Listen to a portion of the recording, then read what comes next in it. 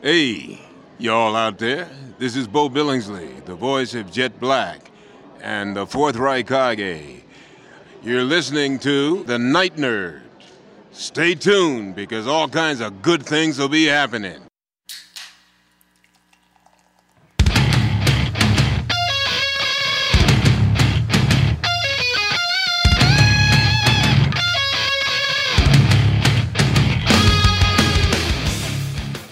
Welcome to the Night Nerd Podcast. I'm your host, Lance. It's Thursday, so we're going to talk a little bit of history.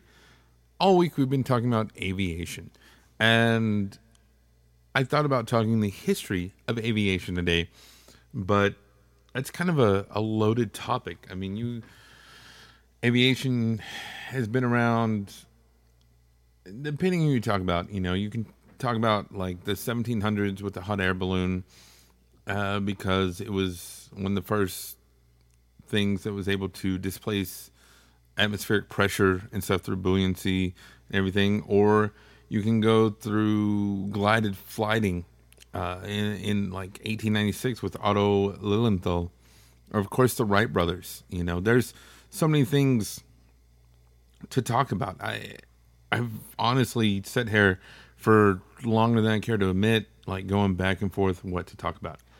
I do want to mention where the word aviation comes from.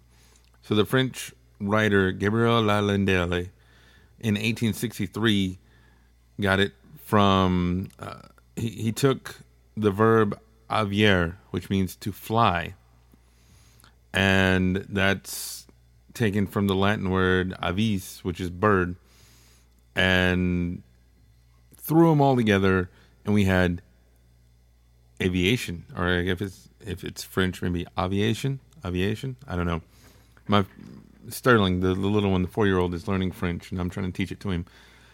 So aviation, but there's been, you know, you can go, yes, to spaceships, civil aviation, air transport, military. You can go through history and see all these examples of people flying. The Hindenburg disaster, like we mentioned, hot air balloons. But I want to go back. I want to go back, super far to one of the first known recordings, non-factual, we have to assume. I wasn't there, so I can't say 100%, but we have to assume it didn't really happen.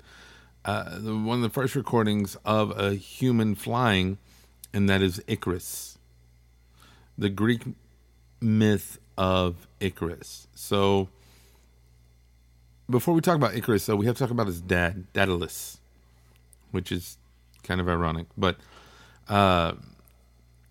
so Daedalus was the man. Like, he was an architect, he was an artist. Before we had the term Renaissance man, that's what he was, you know? And he created all these amazing things for so many rulers and gods. I mean, everything from armor to mazes and everything. Well, we go and we look at the labyrinth, which he created. The labyrinth was the home of the Minotaur. The Minotaur was part man, part bull, and the Minotaur was kept in this labyrinth, and people were sacrificed there. If you go check out our good friends over at Our Fake History, they did an amazing series over the Minotaur and the labyrinth in Greek mythology and one of their earlier seasons. Super informative. You know, they break down the myth and what was true and what was false and what was kind of in between. Tell them the Night Nerd sent you. But that so we have the labyrinth, and Daedalus made it. Well, through various things, both Daedalus and Icarus get condemned. They're not stuck. They're condemned to the labyrinth. And that's a bad thing, because anyone who went into the labyrinth, it was known that, hey, the Minotaur is going to kill you. probably eat you, and yeah, you don't survive. You don't get out. Well, Daedalus, being the super ingenious creator that he was, like we mentioned, um, he he came up with this idea, and this idea was he was going to create wings for him and his son to fly out of Labyrinth. And it's not just that he created wings. And this is something about the legend that I think is really interesting. He made individual feathers. That's how much he understood flight. We look back at Da Vinci and his proposed flying machines and what they were and how they were designed. And we're like, wow, he really understood everything. But the fact that Daedalus understood feathers, and by proxy, the people writing these stories, they knew how feathers worked as far as what we call aerodynamics. They probably didn't have that term, but he made individual feathers out of wax, and they suited up. And he told his son Icarus, hey, don't fly too high, don't fly too low.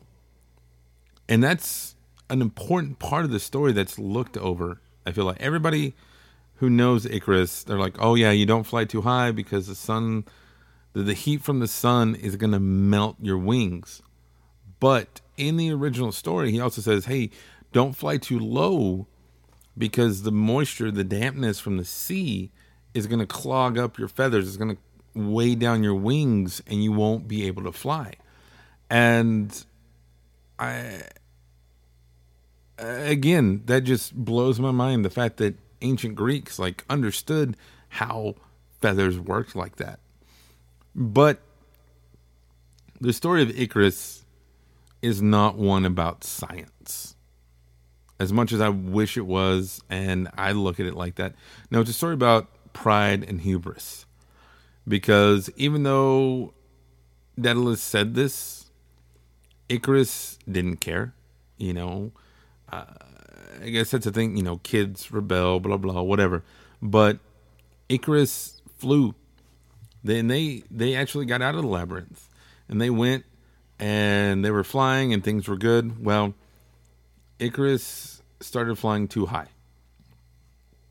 And different stories, different things, but one of my favorite versions is Daedalus is yelling at him. He's like, Icarus, Icarus, stop, come back, come back. And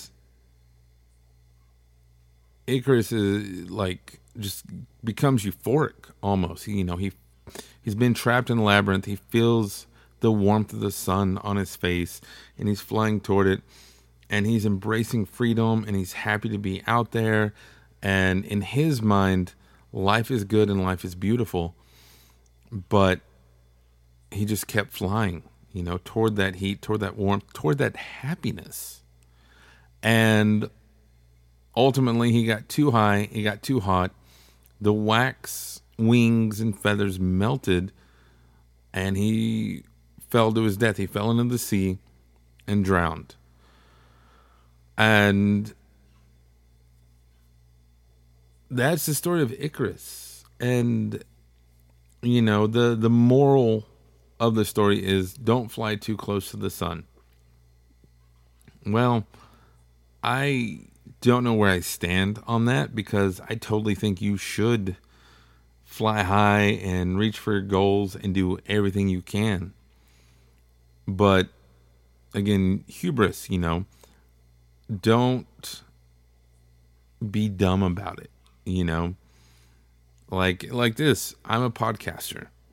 I'm not going to walk into the BBC and say, hey, yeah, I run this nerd podcast, so you should give me a job. Now, will I maybe start somewhere lower and work my way up? Okay, yeah, I wouldn't, but hypothetically, yeah, I would and I could. But Icarus, went for broke and lost. And I think there is Like I say, even though I don't 100% agree with that message, because sometimes, go for it and it works. But again, I think the moral there is, it's not so much that he went for it, it's he was warned against it. He knew better, and again, the hubris there, the ego, whatever you want to call it, was his downfall. And it wasn't the heat from the sun. It wasn't the melting of the wax. It wasn't the drowning in the sea. It was him thinking he knew better than his father. It was him thinking he knew better than somebody who knew everything about this. And that pride, that ego, just brought him down. And that was the end of Icarus. Now, I will say, to end on a happy note, Kid Icarus on NES is one of my all-time favorite NES games. I absolutely love it. When they introduced him into Smash Bros., I thought that was great and genius because he is kind of one of the unsung heroes of the NES generation. So seeing him get that modern update was awesome and amazing. But let me know, are you familiar with the Icarus myth? Actually, no, that's not a good question. Do you like being Icarus in Smash Bros? Let me know in the comments below here on SoundCloud or on social media, Facebook, Instagram, Twitter. Just look for The Night Nerd. Follow me on Twitch, Night Nerd Podcast. Or you can email me, nightnerd@thenightnerd.com. But otherwise, that's going to do it for us today. Again, my name is Lance. Thank you all so much for listening, and we will see you next time.